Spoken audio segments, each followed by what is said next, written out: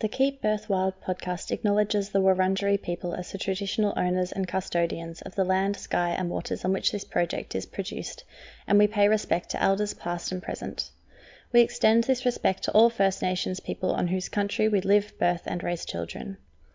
We acknowledge the ongoing leadership, resilience and commitment of First Nations people who continue to fight for their right to safe and culturally appropriate experiences of pregnancy, birth and postpartum, and we commit to continuing to explore our own role in that journey. Lastly, we honour and celebrate the ancient birthing knowledge and practices that have existed on this country for thousands of years. May this wisdom continue to nurture life for many generations to come. Welcome to the Keep Birth Wild podcast. My name is Indy, and through this series I'll be speaking to parents who chose to birth their babies at home. Join me and my guests as we hear honest and heartfelt stories of pregnancy, birth and postpartum.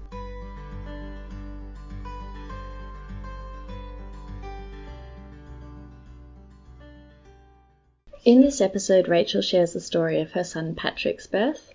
Rachel had a really straightforward conception and pregnancy and shares some special moments from that time, including when she discovered that she was pregnant and told her very plucky partner Liam that he was finally going to be a dad.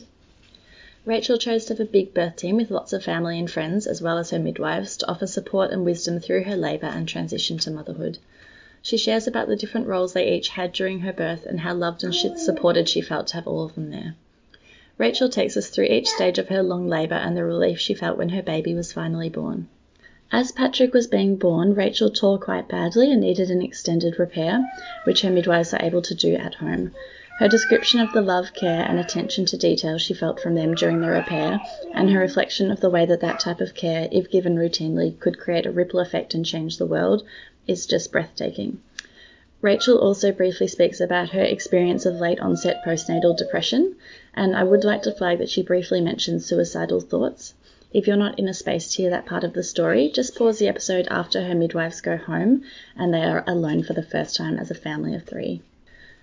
Before we dive into this episode, I just want to briefly remind you that if you're listening regularly and loving the show, there are a few ways that you can help support me to grow my listenership and to receive some financial compensation for my work. Some helpful things you can do include screenshotting the episode that you're listening to and tagging me in your Instagram stories, leaving a star rating or review on your listening app, recommending the podcast to your family and friends, sending a one-off PayPal donation, or considering signing up as a patron to the show via Patreon. Patronage starts at as little as $1 a week, which is great value for a weekly podcast in my opinion, and although it sounds small, it does all add up. I'm really passionate about encouraging women to reduce the amount of unpaid labour they do, because we do the vast majority of it, and ask to be paid for their work, so I'm making sure that I hold myself accountable to those values too. Of course, if you're in a tight financial position, as lots of us are, there's no obligation to do that. But if you can spare the dollars and think that the value is there, then I encourage you to follow the links in the show notes through to my website and find out more. And with that said, let's dive into today's episode with Rachel. Hi, Rachel. Thank you so much for joining me on the podcast today. Would you like to start by sharing a little bit about yourself and your family? Yeah, I live in Wangaratta, which is in rural Victoria, with my husband Liam and my son Patrick, who has just turned 2 in December. And I was a registered nurse, but I'm now doing the stay-at-home mum thing. My husband is a paramedic, and yeah, I think that's us. Beautiful. And going back to Patrick's conception, would you like to share a little bit about your journey to making a decision to start a family or his conception?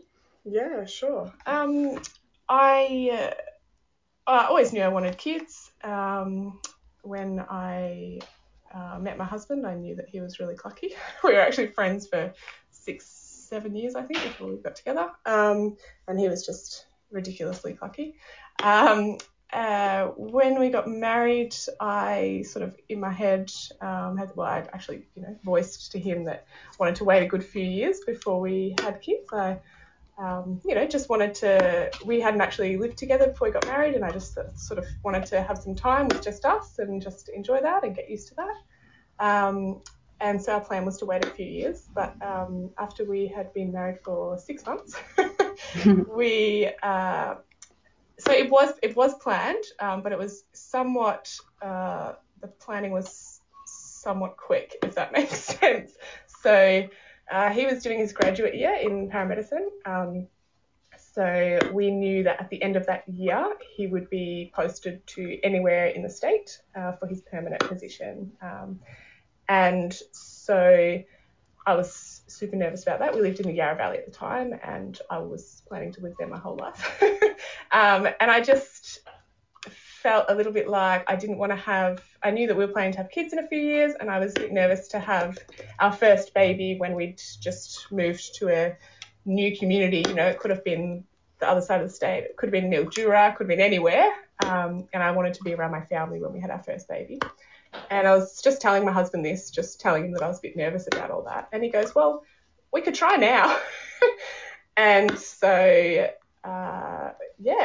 long story short, we decided that we would try then so that we would, and it, you know, in hindsight, I think, I don't know if that was, probably it was in some ways young and foolish, but we did anyway. But the thinking was that we would at least have, like, give birth and have our first few months around family. And it ended up working really well because it didn't end up being that we didn't have to move to Wangaratta until Patrick was 9 months, I think. So it ended up being a great decision for us, but I think it's lucky. Yeah. Yeah. So, yeah, we had 2 cycles that we decided we would try in, and if we didn't get pregnant in those 2 cycles, then we would be cutting it too close and moving with 2 younger babies. So we thought, well, then it's either in these 2 cycles that we're going to get pregnant, or we're going to put it off for another 5 or 6 years. So it was a little bit, I guess there was a little bit of pressure, not put on me by anyone else, just by myself. But we were really lucky. We actually tried for the first cycle, and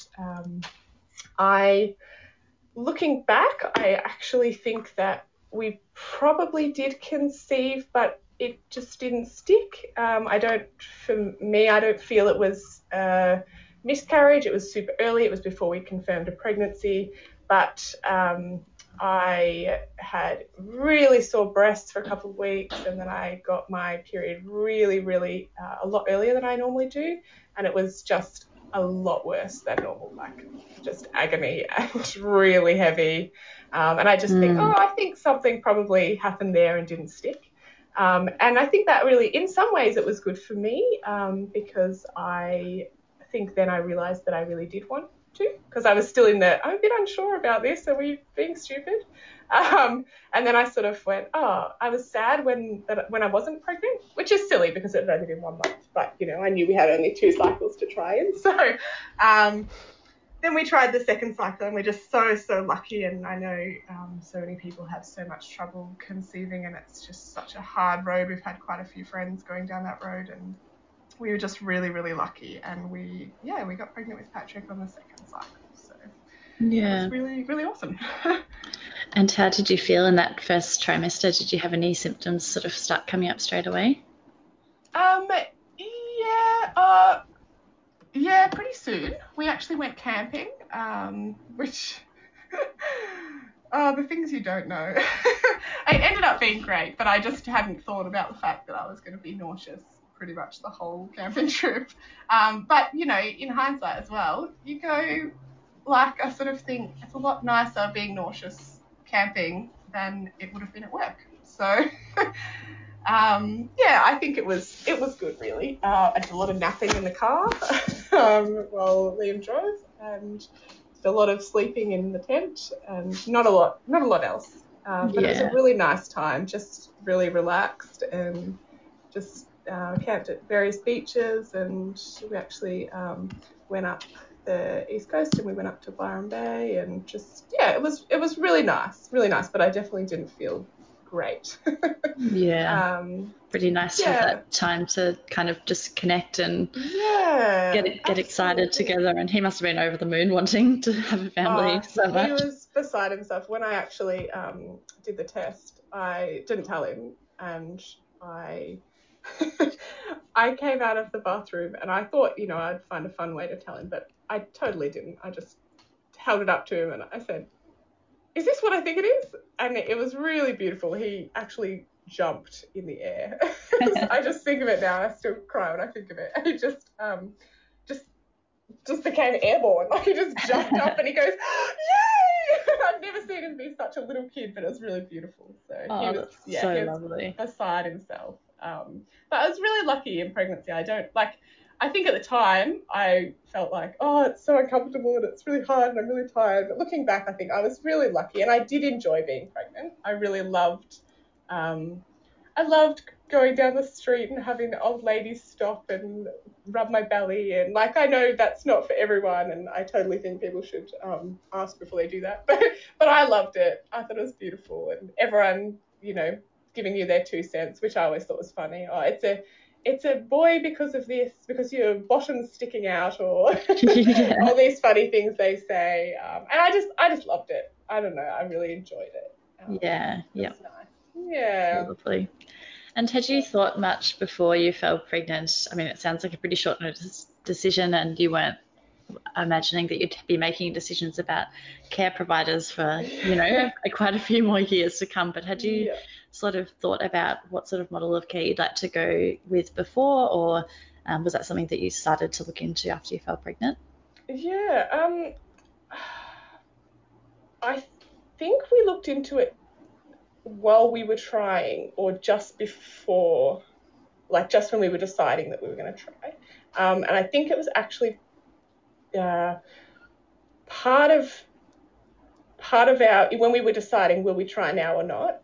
We ended up, once we decided that we were going to have a home birth, which yeah, that was a decision to come to. Actually, I'll talk about that first. Sorry, a bit out of order. Yeah. Yeah, so I would have probably never considered a home birth if I didn't marry Liam. It was actually, his mum had 4 home births. Well, all her kids at home. And so for him, it was really just normal. That's just what you did. And I don't think he ever questioned it much, or he just thought, well, you don't have babies in hospital because you're not sick. And my mum had all her babies in hospital and had really, particularly her first birth was really traumatic. And she'd been really careful not to traumatize us in the way that she talked about it, because I think in her mind it was like there's no point going into it fearful because it's just is what it is, but you just deal with it when you're in it, kind of thing. And she told us, we knew it was really hard, and we knew that that it was really painful for her, but she still talked about it in a positive light and talked about the moment that she held us. And she said since, there's no point scaring you if you've got to go through it anyway. So I do appreciate that. We didn't have horror stories as such, but I definitely knew that mum's births were really intervention heavy.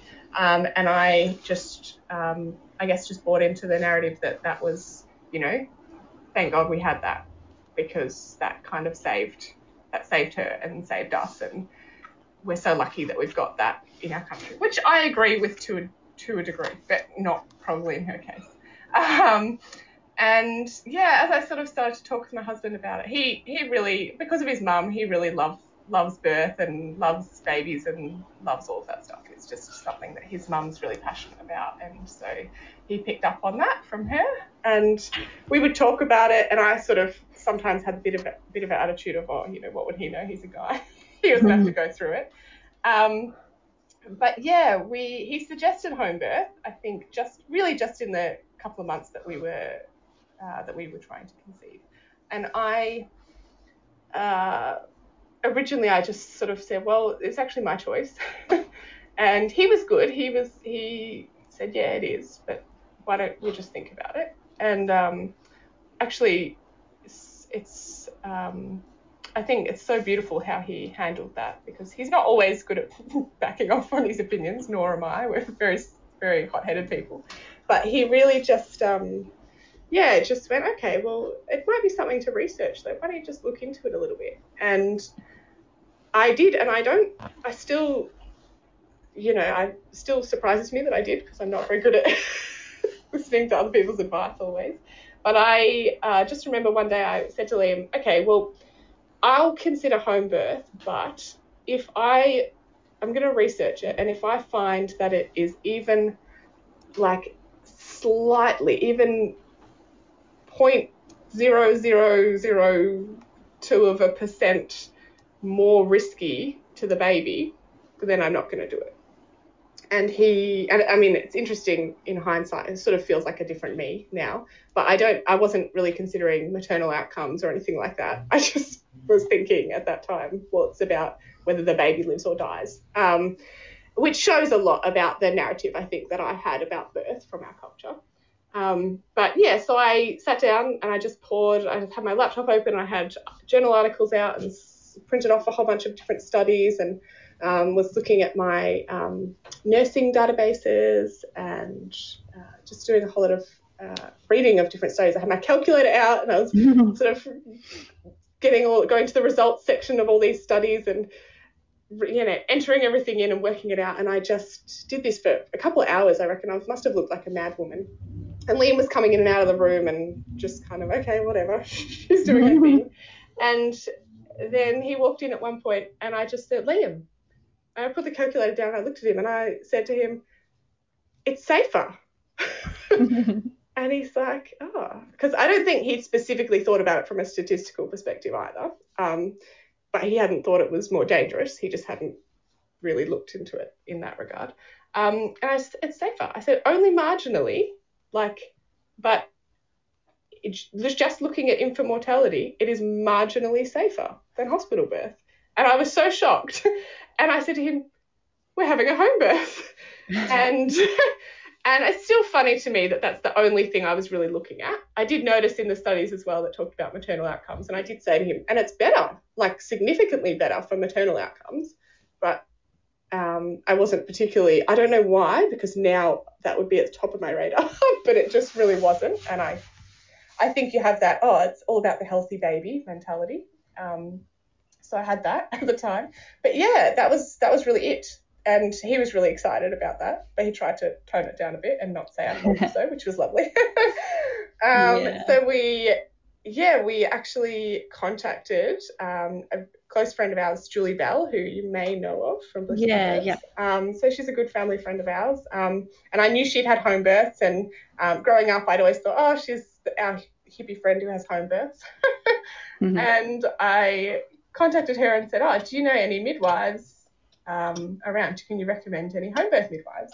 And she just sent me a little list of local home birth midwives, and we emailed Robbie and Lisa, who were your midwives too, I think. From Yarra Valley Midwives. And this is before we found out we were pregnant, so it's so funny in hindsight. They always laugh about the fact that we contacted them before we conceived.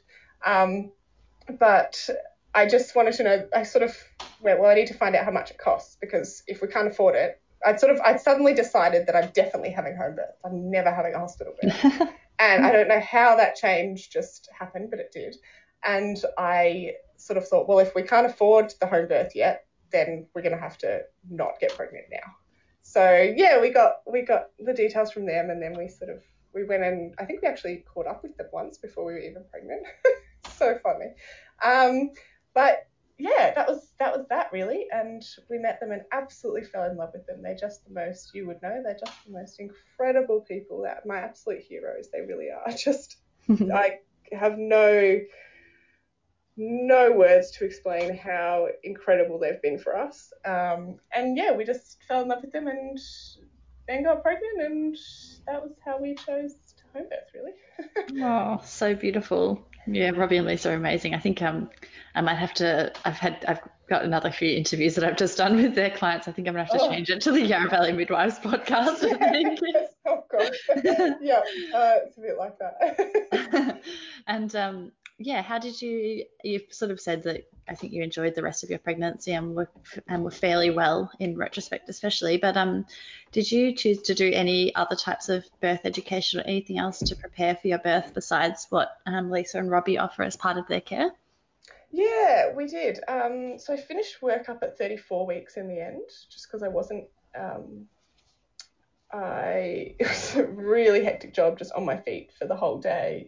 Essentially felt like I was running all day and not getting breaks and things like that. So I ended up finishing up at 34 weeks, which I felt really embarrassed about at the time, and which is so silly in hindsight.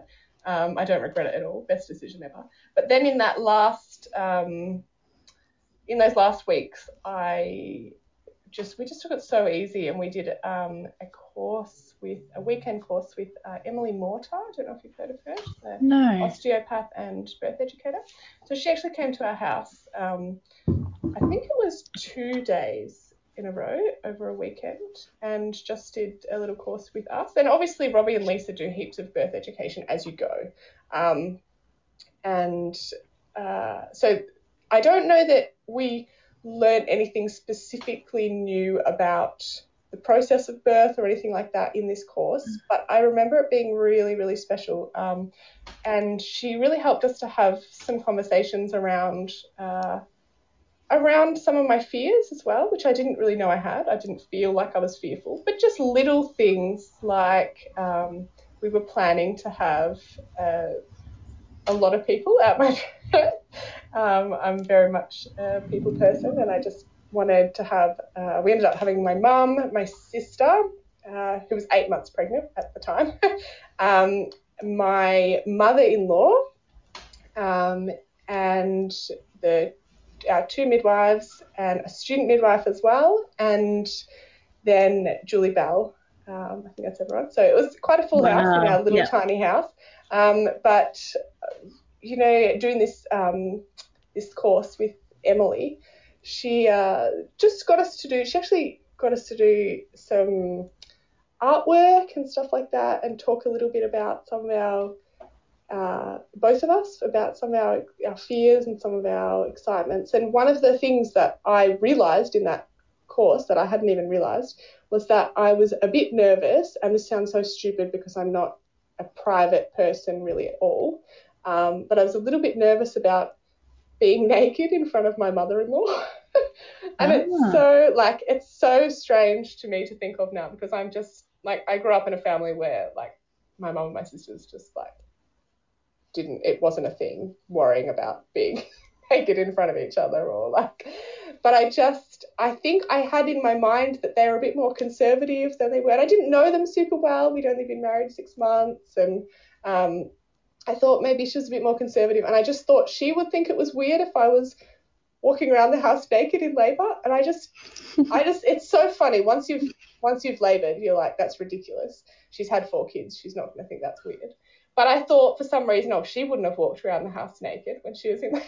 And we just the fact that we were being asked some of the things we were nervous about meant that I suddenly realised that this was something I was worried about. And I'm so glad we did, because if we didn't talk about it, then it could have been a thing for me, and I might have shut down a little bit and things like that when it came to the labour. But I was able to verbalise that to Liam, and he said, no, well, Mum was naked in all her births. And I was like, was she?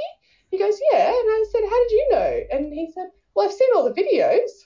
And I sort of went, oh, what, she was just walking around the house naked? And he's like, yes.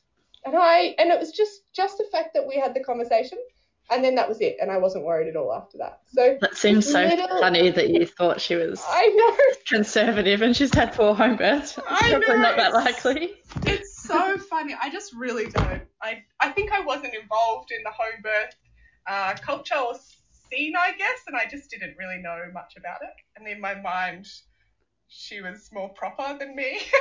It's just so funny. Some of the things you think in hindsight. But I'm just so glad, because I really think for me that might have been a sort of a sticking point that might have shut me down a little bit. And just there was quite a number of things like that came up, and just talking about them made me go, oh, that's fine. Okay, I can cross that little fear off my list. So it was really helpful, and Emily was just beautiful. Yeah. And heading into the final weeks of your pregnancy, how were you feeling, and how did labour kick off for you? Yeah, it was leading up to Christmas, so Paddy was actually due on Christmas Day, which everyone said all the way through my pregnancy, oh, that's so bad, that's terrible, and I was just so excited that he was due on Christmas Day. I just love Christmas Day. It's my favourite day of the year. Every year I can't ever sleep on Christmas Eve. I'm just so excited. All the people around, and so I was like, oh my gosh, I'm having a Christmas baby. This is beautiful. so it was busy in a way leading up to Christmas. But I wasn't working, so I was able to just take it really slow. And it was summer and it was beautiful. I just did heaps of walking. And we'd go and hang out with my mum during the day, and we'd go down the river with my little sisters who were 7 and 12 at the time, my younger foster sisters, and just go down the river and hang with them. I remember them like painting my belly with mud, finger painting on my belly with mud, and like all sorts of like in the river, and we just had a really slow time in a way, even though it was the lead up to Christmas. But I think you always get to Christmas and you're a little bit tired. So I felt really good, but at the same time, there's a excitement that I think particularly for a first time mum, and maybe I'll be the same next time, but I don't think it will be the same. It doesn't feel like I'll have the same level of, I am so desperate to meet my baby that I need to meet them right now. And sort of, I think from 37 weeks onwards, I was like, it's any day now. Because people tell you that at 37 weeks, that's technically full term. And it's just such a silly way to look at it. And I will never look at it like that again. But I did. And so I was doing all the things and in my head, I was telling myself it was because I was uncomfortable. And I wasn't really. I was just so desperate to meet him. Like, I was so excited. So I ate a whole pineapple pretty much in one sitting, which is the first thing I've ever done. And no, actually, I've probably done worse. But I just, like, my mouth felt just, it felt awful after eating this whole pineapple. And I did, like, so much walking. I'm just walking and praying that I would go into labour. Like, this is at 38 weeks. It wasn't even a full term. And then on Christmas Day, I went, and all the raspberry leaf tea and all the dates and all the, oh my gosh. And then on Christmas Day, after Christmas dinner, I was like, I'm going to go for a jog. So we're at my parents' house and went outside. I was like, gutter walking is meant to be a thing. So I basically went for a jog with one foot down the ditch on the dirt road and one foot up. And I thought I was flying along and Liam was walking next to me. And I must have looked hilarious waddling along. But I just think, why was I in a rush? Like, now I look at it and I go, well, that's induction. Like, it's not medical induction, and it doesn't have the same impact, but it's still trying so hard and doing all the things to kick your baby out. And I don't know why I was doing that, but you're just so excited, I think, and so desperate. And everyone had been telling, I was huge as well. I put on like 24 kilos when I was pregnant. So everyone had been telling me I had this huge belly. Everyone had been saying, oh, you're having twins, or, oh, you're going to pop any day now. And I'd been hearing you're going to pop any day now from about 20 weeks. So I think I got to 40 weeks and I was like, that's it. I should be done now. But he actually went into labour on my due date, which is super unusual. But I was super excited because, Christmas. So I went for this gutter run. And then came home, or back to my parents' house, and everyone had gone home. It was just, my mum went to bed and my younger siblings went to bed, and it was just Liam and I and my dad there. And the movie Notting Hill was on the telly, and it's my dad's favourite movie. That's sweet. And he was like, I'm going to stay and watch Notting Hill. Do you want to stay and watch it with me before you go home? And we were like, yeah, okay. And so silly. I should have been getting all the sleep I could get, but, next time. And so we sat there and watched this movie, and I was just sitting there on the exercise ball and sort of bouncing and trying to move and trying to, I just never held still, I think, because I was trying to make things happen. So I probably started motherhood exhausted. But I felt all of a sudden like, I actually think I noticed at first when I was looking at my belly, and it sort of looked like it tightened, but I couldn't feel it yet. And I watched it go really tense and sort of just went hard as a rock, and I put my hand on it and I thought, whoa, that's weird. And then it relaxed, and then it did this over and over for, with a couple minutes in between a few times, and I just kept feeling it, thinking, oh, that's funny, and I sort of thought, oh, this must be what Braxton Hicks is, because I hadn't had anything like that during my pregnancy. And then I noticed Liam was watching me out of the corner of his eye, and he goes, what's going on?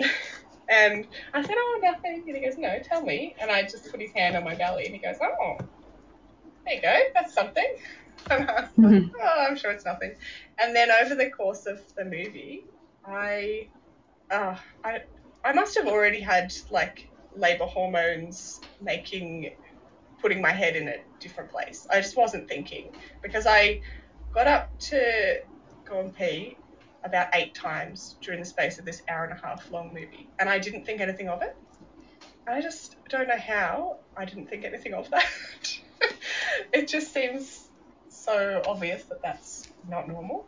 But I got up, and my dad would pause the movie, and I'd go and pee and then come back, and then 3 minutes later I'd get up and go and pee again, and he'd pause the movie again. And I just didn't even occur to me, why am I peeing so much? Or like, this is weird.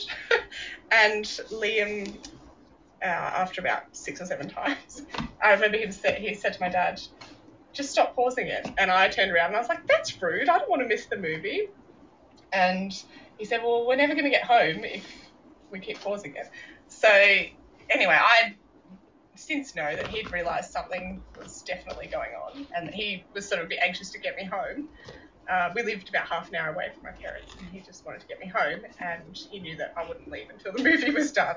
So anyway, the movie ended up finishing, and Liam very quickly jumped up and sort of guided me out the door, and I stood there and hugged and kissed my dad, and I was like, oh, bye, I love you, and we always joke that in my family we say goodbye 25 times. We follow each other out to the car and keep talking, and Liam was like, let's go. So we got in the car, and on the way home, and there was no pain at all, but on the way home it started to feel like period pain. So yeah, it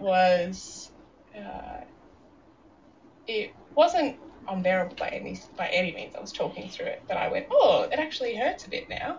And Liam said, you're in labour, Rach. And I was like, no, I'm not. That's ridiculous. I think I just didn't want to be excited if I wasn't. And then he said to me, your surges are every 3 minutes. And I said to him, how do you know that? You're not timing. How did you know when I was having one anyway? And he said, because I know you.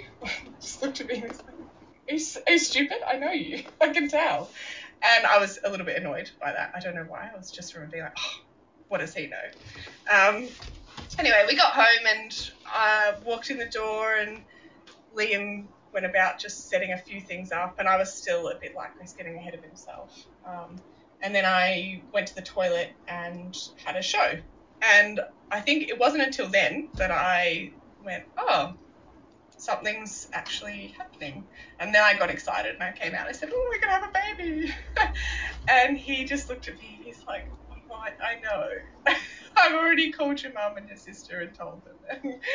And again, it's probably all second time around. I think we'll just hold off a bit on all that stuff. But you don't, I think you can't be told to some degree. Maybe some people can, but we couldn't. And we called Robbie, and that's our beautiful midwife. And she listened to, by this stage, it was definitely ramping up, and I couldn't talk through my surges. And it must have been probably, I'm going to say 2 or 3 in the morning. So a few hours. We'd been at home a few hours by this stage. And she said, I'll try and sleep. She said, you're definitely in labour. And I remember thinking, oh, I must have exaggerated my breathing or something while I was talking to her, because now she thinks I'm in labour. That's not good. And anyway, she said, try and go to bed and try and have a sleep, and, we'll see you in a few hours. And I couldn't sleep. I went to bed and I tried, and I don't know, I can't actually remember if it was because of the pain that I was having, or if it was because I was excited, and I guess there's probably a bit of adrenaline, and I just couldn't sleep. But next time, that's the first thing I'm doing. Next time I have a inkling of labour, I'm going to be going straight to bed because it was not a short labour. But yeah, my mum and my sister came round. Sorry, I'm just going on and on. Yeah, no, any beautiful questions or anything that you wanting me to actually answer rather than just talking at you? No, you're doing a beautiful job. You can just tell the story of your labour, and I'll jump in if I need to. Okay. Yeah, so my mum and my sister arrived. This is it gets very blurry for me, and time was not a thing. I didn't look at the clock once. I really don't know what times things happened from about here for the next 20 hours. So it's probably going to be out of order, and I don't know what times everyone arrived, but my mum and my sister arrived first, and I think that was about 4 or 5 a.m., which was probably a bit premature, but that's okay. I was just really excited, and I loved that they were there. And I was leaning over the exercise ball and just swaying, and I was still in a space where I could, but they were every 3 minutes or so. And I was still in a space where I could talk and laugh in between them in the gap, which changed not long after that. But I remember thinking, this isn't too hard. I can do this. And, turns out it was really hard. But I think it's good to think that at the start. I don't think there's any harm in thinking, yeah, this is great. This is going to be easy. So yeah, it was just really lovely with my mum and my sister there, and I remember I had bought a little a loose beach dress that I just thought, I'll labour in that, and I think I wore it for about 10 minutes, and then I was like, get this off me, I need to be naked. So it's lucky I cleared up the whole mother-in-law thing. Yeah. Was there anything? No, that's all right. Was there anything in particular that you were sort of doing during that early labour that was helpful in managing the surges?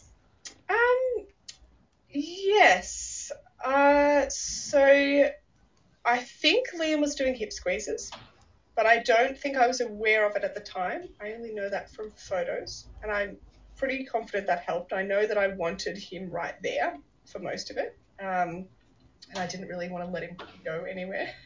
So, and I was, leaning on my mum, leaning on my sister in all different positions. I was kneeling a lot and walked around the house a bit. Spent some of the time leaning on the bed, and a lot of the time in the lounge room. We had the birth pool set up, but I didn't get in that for a while. I don't actually even know when it got filled. I don't know how that went. I don't know if there was any problems filling that. I was so oblivious. One of the benefits of having a lot of people there is you don't have to think about anything like that because they all work it out amongst themselves. But yeah, we also had a TENS machine that I actually found at the op shop. And it was good, I think, but I think in some ways it was just a distraction. And I didn't have back labour as such. So I think in some ways it was probably just, it's something to do. Here comes a surge. I've got a button to press. It's probably more psychological than anything else. It's not something that I would say to anyone who's pregnant, you must have a TENS machine, although I know for some people it was their absolute lifesaver that they loved. But yeah, I had affirmations up on the wall, and I was reading them, and we had a beautiful playlist of beautiful hymns and some Christmas carols too, which I had to have for my Christmas baby. That's so beautiful. Yeah, and I feel like everyone had a bit of a different role. Just everyone having all those people there, they all have their amazing strengths, and I don't think I'd done a lot of preparation, but I don't know if I'd done a lot of preparation for ways to manage the contractions. I don't know if I'd thought that much about that in my pregnancy. It's hard. You don't really know what you're preparing for when you've never laboured before.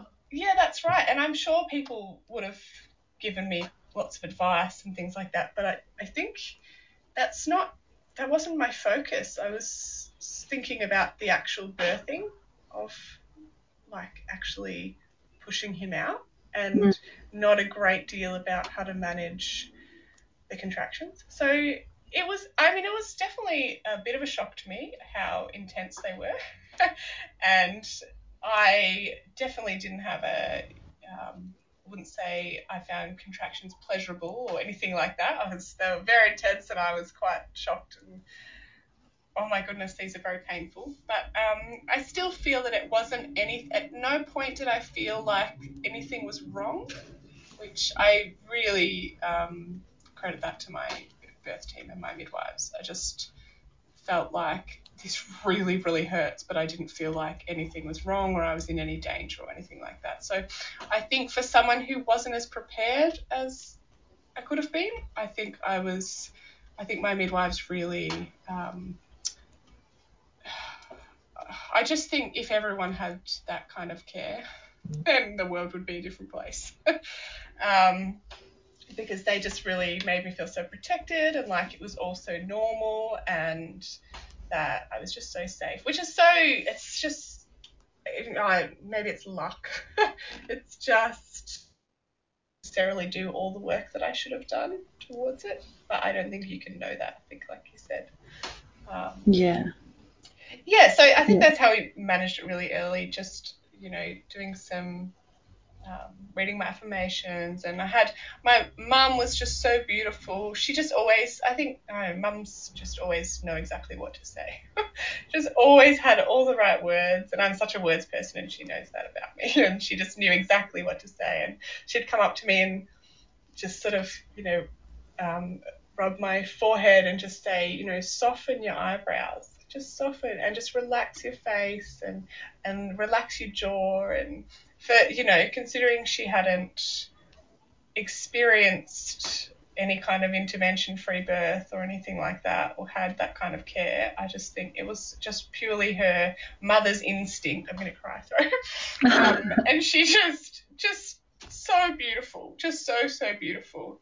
And I've actually since found out that she was really terrified when I said I was having a home birth, but she's a very, very beautiful and wise person in that she, and very selfless. She didn't say to me that she was freaked out by that, or that I shouldn't. For her, it was, well, that's entirely her choice. She was just nervous about it for me. So I didn't even know that she was worried during my pregnancy, which I'm just so grateful for, because I totally value my mum's opinions so much that I may have been swayed by that if she had have said, I don't think you should. That's so beautiful to have her and that support and that person. Yeah, it sounds like you had a very amazing birth team. Yeah, just the best. Just I would do it again like that 100 times over. And I know that, for a lot of people, undisturbed birth is being alone with just their partner, or, care provider if they choose that. But for me, I was still undisturbed birth, because these were people that I trusted with my life, and, I'd handpicked this team, and they all had such incredible roles in it for me, and I always had someone, the entire time I had someone right there with me, which is just that's my personality. So at some point my mother-in-law arrived. I have no idea when that was, but at some point she arrived, and she was incredible. She spent a lot of time doing a lot of stuff in the kitchen. She spent a lot of time feeding everyone, a lot of practical stuff, huge amount of practical stuff, emptying out my vomit buckets. And she just didn't stop. She's a machine. She just works. And then she'd come over, and she'd, there's a beautiful photo of her, just sort of, just stroking my hair, and she was so unintrusive and just so beautiful. I think we have, I'm just so blown away. You hear things about in-laws all the time, but I'm just so blessed. I really am. And she was just beautiful. And she'd come from that, perspective of having had home births. And yeah, just so lucky to have her. And she'd also, stocked my freezer with meals and all that sort of stuff. And she was beautiful to have there. My sister was there, who was 8 months pregnant and just like soaking up all the oxytocin in the room. And that was super special being pregnant with her too. So I loved having her there. I think she was planning a hospital birth at the time. I don't think she was planning. I know she was planning a hospital birth at the time, but I think for her, it was, in some ways it was hard being there. She was really tired. It was really hot. It was December. And, I'd said to her, if you need to leave at any point, that's fine. But she was just so beautiful as well. And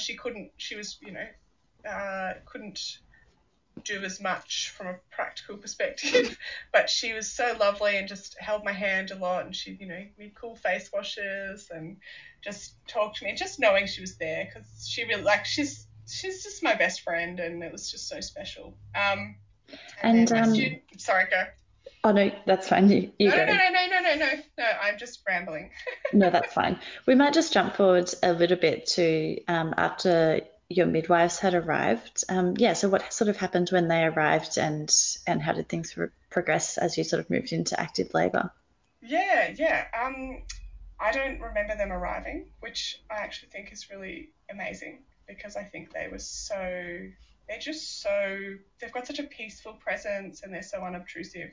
So I still don't know when they arrived, but they were there for a long time before he was born. So I think it was sometime in the early morning that they arrived, and so did Julie, the student midwife, Julie Bell, the student midwife. And yeah, my midwives were so hands off, and they knew that's what we wanted. And they really just let me do my thing, to be honest. And I look back at some photos and I just think they're doing some incredible acrobatics using that Doppler on me in all the weird positions I was in.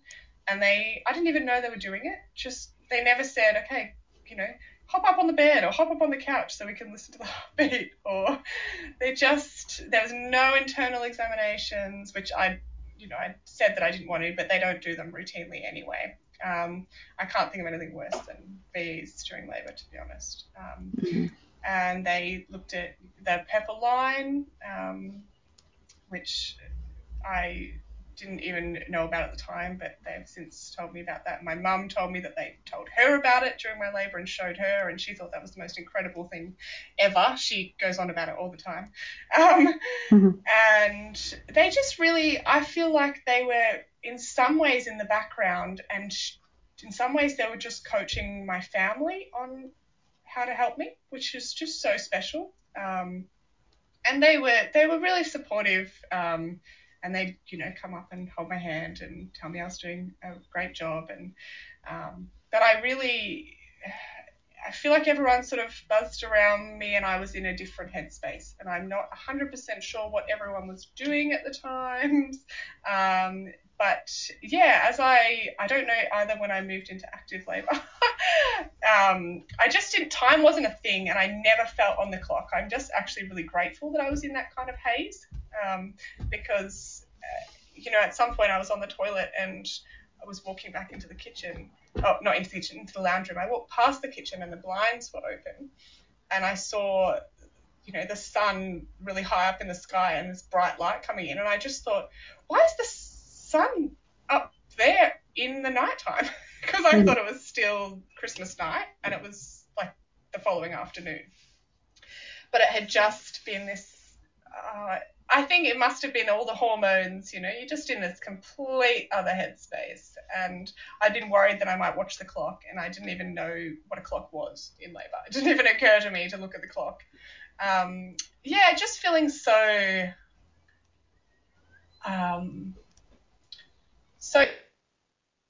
as normal. But my labour did stall at some point, and it stalled for quite a long time. I don't think I even was aware that it had stalled. I was probably just enjoying the rest. And Robbie and Lisa were just so incredible. I've since talked to them and said, what would have happened if I was in hospital? And they said, they wouldn't have liked the stall, and they probably would have put Syntocinon up to get things going again.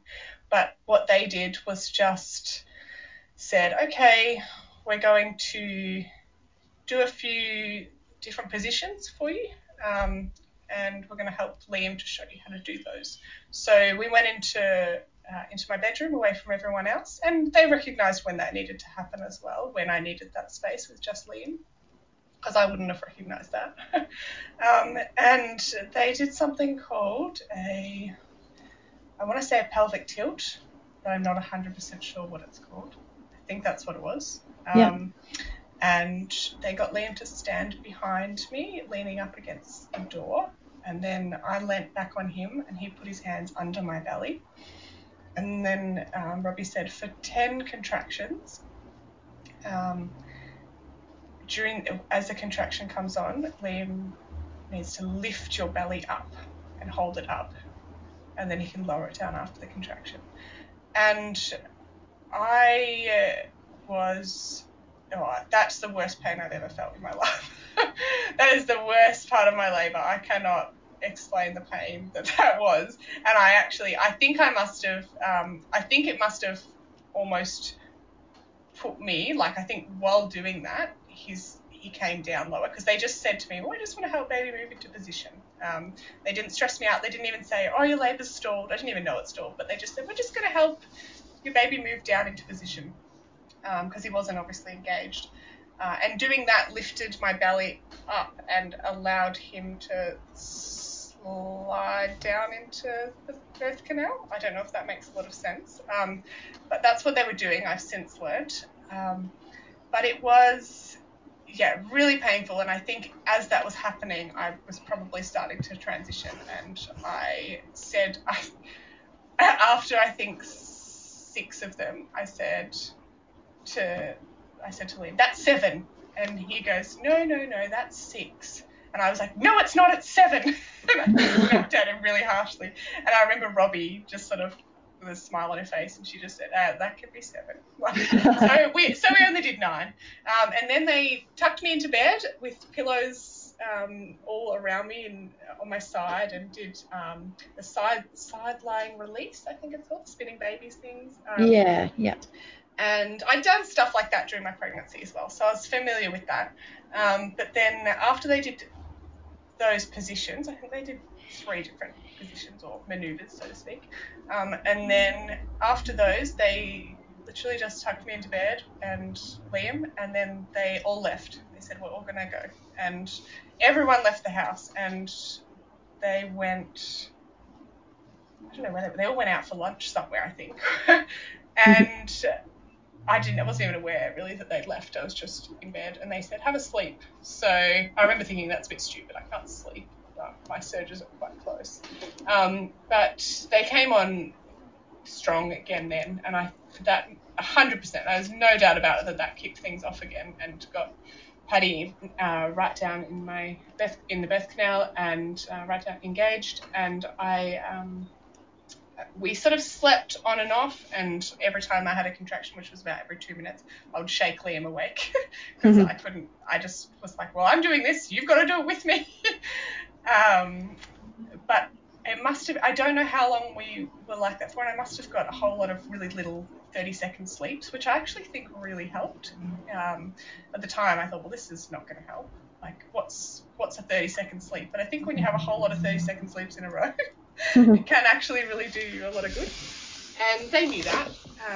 And anyway, so after, I don't know how long we'd been sleeping, and I suddenly it was like I suddenly sat up and I said to Liam, I need to get in the pool. And something had shifted. I don't even think I was consciously aware that something had shifted, but I just knew I had to get in the pool. And I had been in the pool at some other point in there, and I think that might have been when everything slowed down. So I jumped in the pool, and everything was happening from there. And Liam called midwives back, and gradually everyone trickled back in. And my sister had gone home and had a sleep, and my mum had driven her, and she lived 20 minutes away. So I just remember being really nervous all of a sudden that my mum wasn't going to be there when I birthed Patty. And I'm not sure why that was, but I just really wanted her there. And I remember saying to Lisa, "Where's Mum?" And she said, "Oh, she's on her way." And I must have asked Lisa 10 times, "Where's Mum? Where's Mum? Where's Mum?" And she was so beautiful. She just sat with me, and she, was on the phone texting Mum, and she said, "Oh, she's 10 minutes away." And then she'd say, "She's 5 minutes away." And then she'd say, "She's pulling in the driveway, Rachie." And then she said, "Look, here she is, look up." And I looked up, and it was just like, oh, now I can have my baby. Just so funny, really, what things go through your head. But she was part of my safe space. And my waters broke in the pool, and I'm not sure if that was before. I think that was just before my mum got back. And it was the weirdest feeling. Like, I'm sure it was this huge, loud pop that everyone in the room could hear. But it wasn't. But I was so sure everyone heard. And I was just like, "Did you hear that?" And they're like, "No." And I was like, "Something popped." Like, it was this really... it was like, I guess it just felt like having a balloon pop inside you, which is what is actually essentially happening. And Robbie just said, "Oh, that'll be your waters." And then it sort of progressed through for the next hour or so. I think just going through the surges and leaning on the edge of the birth pool, and Liam was just sitting on the edge there with me. And Julie was really beautiful, actually. She'd been giving me her beautiful Birth Boost herbal tinctures throughout the labour as well, and everyone's trying to help me to eat and drink, particularly in that last stage. And you don't really feel like eating, but Liam came up with this beautiful idea, because I just sort of didn't even have the energy to chew. People were trying to give me little things to chew on, and I just didn't. You just don't have that energy. And it had been 19 hours, I think, by this point. And Liam just got a jar of honey and just dipped his finger in it. And he'd just hold out his finger and just like, I'd lick the honey off his finger, like suck the honey off his finger. And it was just, it just gave me some energy. And it was so easy to do that. I wasn't picking anything up and holding it myself. I wasn't having to chew anything. It was just the easiest thing. And I just thought that was really clever of him. Mm-hmm. And yeah,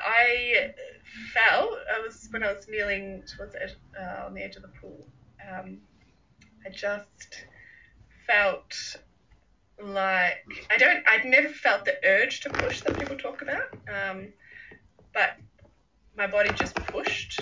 I don't know if that makes sense. It wasn't like, "Oh, this is an urge, I've got to try and resist it." I didn't have the urge to push because I didn't push at all, but I felt him moving down, and I felt like it was audible in the room. I felt like everyone would be able to hear this noise of him moving down. I felt like everything was creaking. I don't know if that really makes sense, but it was like when I look at the video, I did like the really noise at that time, but that everyone else would have been like, "Oh, that this is happening," but I didn't even hear myself do that. But he was moving down, and I felt like everything was stretching, like my whole body, all my insides. I felt like all my organs were moving. Like, it was just the most bizarre feeling. And then I really had wanted to birth on my knees or standing, sort of in a squatting position or something. But it was just, I think it was the exhaustion, and I suddenly just felt like my knees couldn't hold me up. And I just said to Robbie, "Can I lie back?" And she said, "Yeah, of course you can. Like, you're in the water." So I leant back. I wasn't lying down, but I was sitting reclined kind of in the birth pool. And I think it was about an hour and a half from when I got in the pool to when he was born. But it felt like 5 minutes to me. And yeah, I didn't feel the ring of fire as such. And again, I never made any conscious effort to push, or I don't think I don't know what it feels like. I still don't know what it feels like to push, but it was like, that sounds so weird. It was like my body was almost, this sounds super weird, almost like vomiting out a baby, like just doing it, just pushing him out. And I think it was like the contractions weren't painful that I remember in that point, so it was relief in a lot of ways. And I quite enjoyed that, but I think I was really exhausted as well, and I don't know that I I just don't think I was thinking. I don't think I was in my head during any of my labor, to be honest. I think I really felt like I was almost watching myself do this. But as his head started to crown, Liam, it was so beautiful. Robbie and Lisa had said, "Oh, just pop your own fingers inside and see if you can feel his head," and I could, and that was real motivation as well for me. And Liam, with his background as Ambo, he has obviously a little bit of understanding, particularly how to manage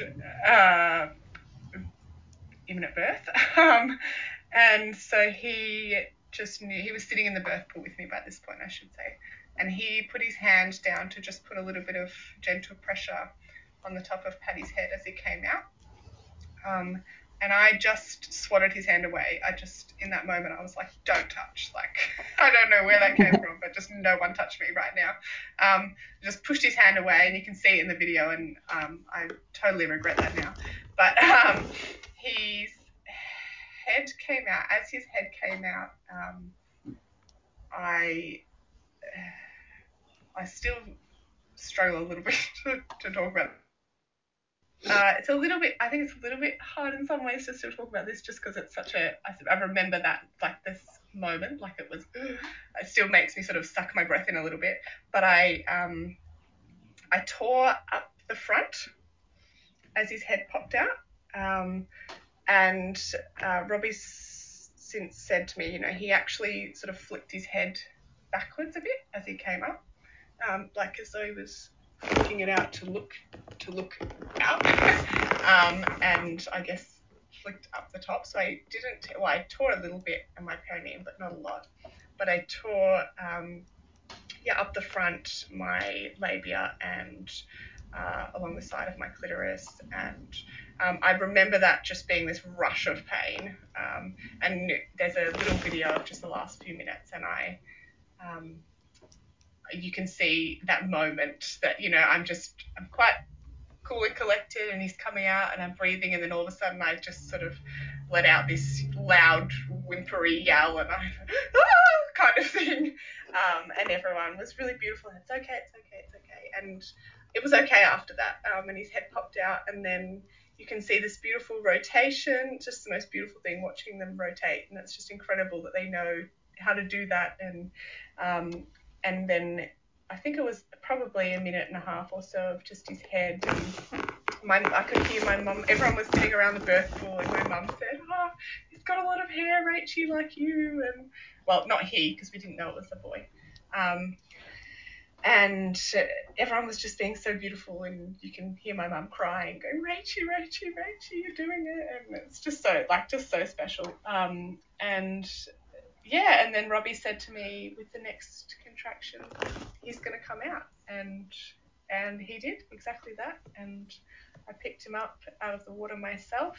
And it was honestly just relief at that point. I was so happy to meet him and to have him in my arms, but there was just a lot of relief. And as I picked him up, I can see a lot of my memory comes from the video, so sorry I keep referring to that, but sort of I threw my head back like, it's done, rather than look straight down at him. But he was on my chest, and it was really beautiful. And I do remember thinking he was this really pretty shade of blue, and I knew that was nothing to worry about. And he had this beautiful thick coating of vernix, and I just was rubbing his back. And I think we really do have an instinct to know when something's okay and when it's not. And I just knew that he was 100% fine. And I was just rubbing his back, and he let out this little cry. And Robbie and Lisa were still sitting down, like a bit back from the pool, which I just think is just so beautiful that they didn't feel the need to even be right there or have their hands right there just in case. Like, they just really trusted me and trusted Liam, and it was so special. And yeah, he let out this little cry, and it was really special. But we sat there, Liam and I had a kiss, and we sat there for probably a couple of minutes, and all of a sudden, like, I'd been so excited to find out whether he was a boy or a girl, but I completely forgot. It just didn't even, it was just a baby, and he was mine, and I did not even think for a second, oh, what is he, as soon as he came out, like I thought that I would. And after a few minutes, someone said, is it a boy or a girl? And I got really excited to look, and, lifted up his little leg and said, oh, it's a boy. And then Liam announced his name, and it was really beautiful. But as I sat there a bit longer, I think I started to realise, I knew that I'd torn because I felt it, and I started to realise that, well, this is actually starting to really hurt. We sat there for probably an hour in the pool, which was just so beautiful. Again, it felt like 5 minutes. And he wasn't particularly interested in breastfeeding, but he just sat on my chest, and my mum came over with food for me and was just spoon feeding me this delicious stew and in the pool still. And Liam's mum came over and was giving food to him, and there's this gorgeous photo of Liam's mum basically feeding him and my mum feeding me, and Paddy sort of on the boob, and it's just like Liam saw it and he said, oh, it's 3 mums feeding their babies. And it's just beautiful. And Julie gave me some tinctures and a no-bleed tincture and afterbirth pain tincture. Julie was so beautiful as well. She would just come up during the labour and just whisper beautiful things in my ear and just beautiful encouragements. And she said at some point, you're allowed to make noise if you want to. And I sort of went, oh, okay. And that was really nice. And she'd been so gorgeous. And I remember she came up afterwards and kissed me on the head and gave me a tincture. And it just felt like, I can't wait for that bit again. It just felt like there was so much love in the room. And yeah, after an hour or so, I know that Liam had said he'd been keeping an eye on the colour of the water, and so had Robbie and Lisa, and they noticed that, it was starting to turn quite a darker colour and quite a dark shade of red, and that they were just thinking, oh, if we do need to get this placenta out at some point. And no one said to me, oh, we're a bit worried about the amount of blood. And I'm so glad. I just think I didn't have to worry about a thing. Like, looking back on my birth, on my labour, there was a number of things that I know people would have said, oh, we're a bit worried about this, or we're just concerned about this, if I was in a hospital setting. And I did not have any awareness that there was anything to even consider to be concerned about during any of my labour or even afterwards. And I'm so grateful because I didn't need to worry about it. And no one stressed that they noticed I was bleeding quite a bit. And Robbie just said to me, okay, Rach, we're just going to get you to stand up slowly, and we're going to squeeze a pressure point on your shoulders, and then your placenta will be born. And I still think it's so funny. I remember thinking at the time, wow, they're pretty confident in themselves. Just the way they said it, it wasn't like, we're going to try and see if this helps. They just said, and then your placenta will be born. And I sort of went, okay, and stood up, and they did just that. And they literally squeezed my shoulders, and my placenta basically fell out of me. And I still can't quite fathom that, and why that's not a common practice if it works so effectively. But yeah, my placenta was out, and then they helped me out to the couch, And I remember they asked our beautiful student midwife, Josie, to help me over to the couch. And I remember Robbie saying at the time, and I remember this because I'm a nurse and we're very, we have to be very aware of OH&S things, and they always say never catch a falling patient, you've got to look after your own back first and all this sort of stuff. And I remember Robbie saying, if she falls, catch her. We're not in the business of letting women fall. And it just made me think, these midwives are so much more concerned with, well, they just sacrifice so much, they just give so much of themselves, and they're not going to just let me drop to the floor because they've got it, which would actually be reasonable because they do have to look after their backs. But they're saying to this student midwife, we're not in the business of letting women drop to the floor, catch her if she falls. And I just remember feeling so looked after in that moment, because I knew that if I was in a hospital and I fell, that they have to step back. They're not allowed to catch you. And so walked over to the couch, and that's when I needed to be stitched up. And my beautiful sister, who was with her beautiful big belly, sat on a chair and held Paddy on her belly. And it's just so, I think about it now, it's very corny, but very emotional thinking, his little cousin Lucy, who was in there, and that was, they had a little cuddle. And they're now just absolute best friends. They just cannot get enough of each other. And so she sat there and she had the placenta in the bowl on her lap, which was very impressive for someone who was 8 months pregnant with a very strong sense of smell and feeling a bit nauseous. And in a hot room, and I just think now, how did you do it? She goes, I just tried not to look at it, and just tried to look at his face. But there's just beautiful photos of that. And Robbie and Lisa said to Liam, we need some really good lights here to stitch Rachie up. And he is very literal, my beautiful husband. And he came back from the shed with his 2 huge painter's lights on stage. and they were like, oh, that's good. That's like theatre lighting. So I, under these painter's lights, got stitched up, and it took over an hour and a half for that. It was quite a mess, and they were so meticulous and so beautiful. And my mum just watched and cried the whole time and just said to them, thank you, thank you, thank you. She had actually torn in the same way, and I know that it's actually very rare. So for anyone who's pregnant listening to this, please don't worry. It's very, very rare. I've never met anyone else who's torn like this except my mum and her mum. And my midwife said they've only met one other woman, I think, who's torn in this way. So don't worry. But my mum just cried and just said, thank you, thank you, thank you. I would have remortgaged my house for this kind of care. And she just said that the whole time. She just said, I don't know why because they kind of botched it a little bit for her, and she still has ongoing issues. So many ongoing issues from the injuries that she sustained during her birth.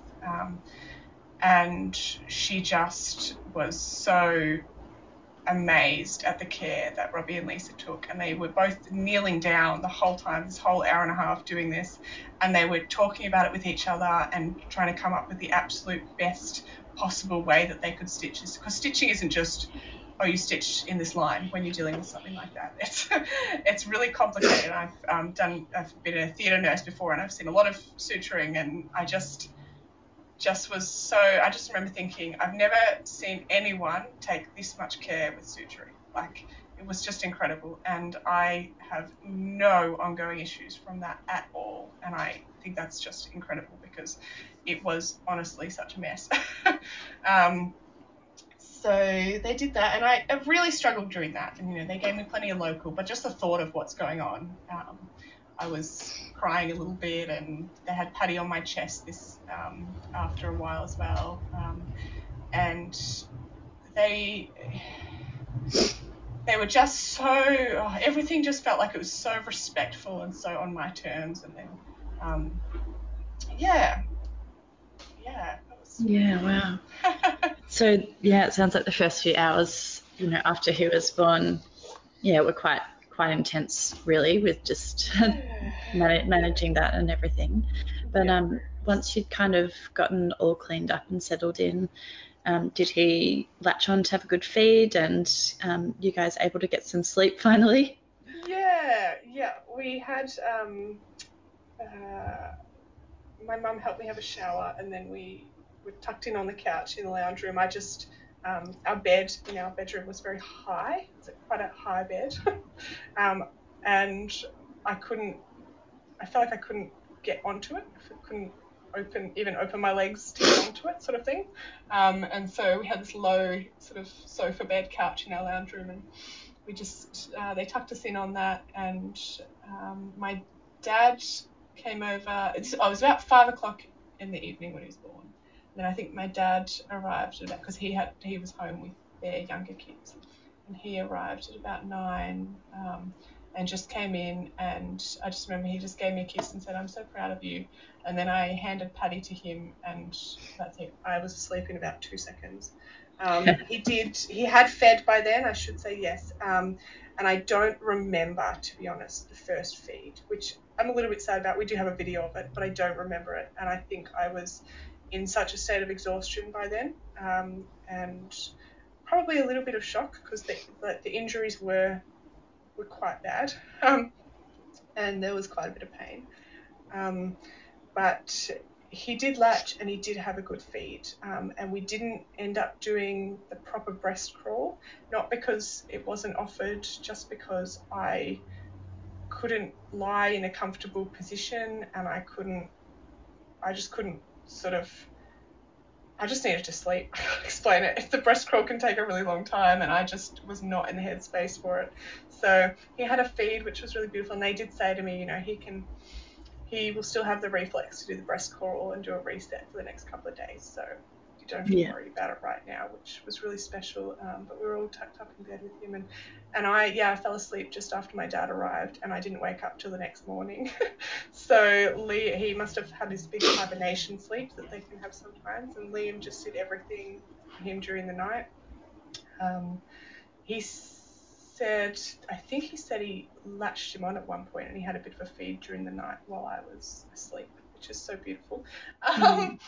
But I woke up in the morning, and everyone was gone, and my house had been tidied up, and it was just the three of us, and it really was just so beautiful. And we had lots of visitors that day, which is just who we are, and I love the idea of just being the three of you in your bubble, but that's who we are. And we had all the family over, and all my younger siblings over, and it was really, really special. But I did definitely start to realize that the recovery was going to be a long one, just physically at that point. So I think I do wish I'd heard a bit more about the first 40 days and things like that, in hindsight, because I think I tried to do a bit too much too quickly, and I was a bit worried about having a clean house when friends came over and things like that, when I really couldn't walk at all. So I probably shouldn't have been. But it was such a special time, and our midwives were above and beyond, like absolutely above and beyond, just so incredible with everything. Yeah. I'm really struck by your story. I've been thinking a lot recently about kind of the way that we parent, but it sort of relates back into your birth story and this idea of the nuclear family, and that everything that you and your family and all the support that you need is from each other. And in labor and birth and postpartum, it's your partner who provides all of the support, and then in parenting, they're the person you turn to when it's hard and back and forth, and it's actually not sustainable at all. And even in the way that our partner is expected to be our best friend and our confidant and our lover and all fulfill all of the roles, and that's also a lot of pressure to place on each other. And your story is just really beautiful in the way that you are all of these other people to come and you had such abundance of love and support and willing hands, and not just from a practical point of view, but the way that you did that work to make sure that emotionally that was actually going to be the best thing for you, and that you were open to and comfortable to receive all of that support from all those people is absolutely incredible. And I think as someone who went into my birth without a doula, and I had two beautiful private midwives, Robbie and Lisa, who they were amazing, of course, but I did, for every other thing, expect my partner to fulfill all of those roles, and probably he did a brilliant job, but I was probably disappointed and not supported as much as I could have been, for sure. And so I think that's such a gorgeous little takeaway, and an inspiring story of how people can work towards bringing in a bit more of that village, even in the most vulnerable time. So thank you so much for sharing. It's incredible. Oh no, thank you. Yeah, I do definitely feel really, really blessed to have had that support. Like and I've had to get used to that changing a lot when we've moved a long way from our family. But I just are we out of time? Almost. If you have any kind of parting words that you'd like to share about your kind of adjustment to motherhood, or or anything just on the topic, then go for it. I just really, really briefly just touch on after we moved. So for the first 6 or 7 months, 8 months, I think, when we moved, the first 8 months of Paddy's life, I was just I was loving motherhood. It was really, really hard, as of course but absolutely loved it. And he was breastfeeding like an absolute trooper. Julie Bell came over and helped me so much with breastfeeding that I just feel so grateful. I think our breastfeeding journey could have gone a complete other direction if it wasn't for her. But and we did the breast crawl and all of that. So he was a great feeder, which was awesome. But after Robbie and Lisa had said to me that they thought, and particularly partly because of the injuries that I had, that I was at risk of postnatal depression, but they said that they felt that I was fine because of the support that I had.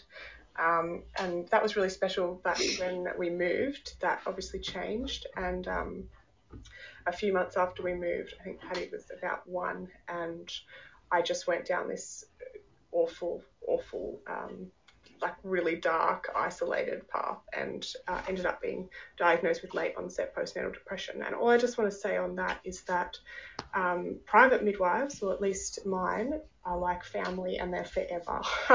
Because a year on from my birth, I found myself in Wangaratta at 11 p.m. at night, absolutely beside myself one night, and poor Liam didn't know what to do with me, and I was having some of the most awful thoughts I've ever had in my life, and I can't even believe that because it's so not me. But I was, even thoughts of self-harm and things like that, and I picked up my phone and I called Lisa at 11 p.m. at night, and I remember thinking, this is so bad, like this is so crossing all the professional boundaries, like as a nurse, just thinking, oh, this is awful to do this to her. But I just didn't know what else to do. And she was the most beautiful, beautiful support. And she said, hop in the car, get Liam, hop in the car and come down, stay with Erin. And just the fact that your midwife knows your sister's name and where she lives and all that sort of stuff is incredible. Stay with Erin tonight and we'll see you in the morning. And she said, just get Paddy out of bed, pop him in the car. And so we did, and we arrived at my sister's at 3 a.m. and we went and saw Robbie and Lisa the next morning. And from there on, I won't go into it, but they did so much for us. A year on from having Paddy, and they walked me through that journey with postnatal depression, and I came out the other side like I just never would have if I didn't have them. And just the most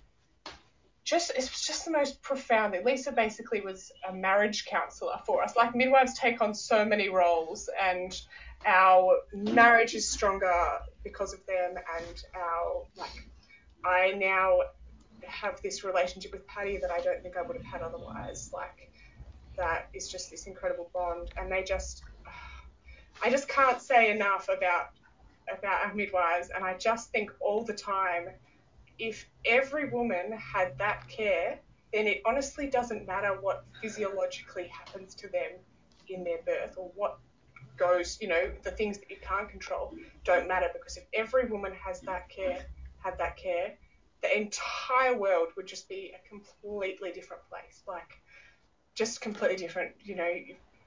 Midwives heal mothers, and mothers raise children, and children are the next generation, and it just absolutely amazes me. And I still contact my midwives regularly 2 years on, and they're part of our family, and I cannot speak highly enough of them, and I feel like I owe them my life. Oh, that's so beautiful, and I can so relate to that. And you're so right that if and I mean the whole world would be a different place if women were receiving that sort of care routinely, because it says something about the value that we place on women's experience of birth as well. And it sounds like you've done a complete roundabout in going in with that really classic, the only thing that matters is that my baby lives, to bringing that around to being, the most important aspect of parenting is that I'm taken care of. Yeah, absolutely. It's such a spin, and I think if systems could reflect that, that would change the world. Yeah. Amazing. Well, thank you so much for sharing, Rachel. It's beautiful. You've brought me to tears. Thank you so much for having me. I just think your podcast is so special. I listened to quite a few birth podcasts before yours, and just there's something so special about just hearing. I feel like there's very few home birth stories that are negative, and just hearing positive story after positive story, and just these beautiful, women receiving beautiful care. It's just been so encouraging, and I just want everyone to listen to it. Oh, thank you. Amazing. Thank you so much for taking the time this morning. Thank you. Thank you so much for listening to today's episode with Rachel. You can find some photos from her birth and relevant links on my website, which is www.keepbirthwild.com.au, and I look forward to bringing you another episode next week.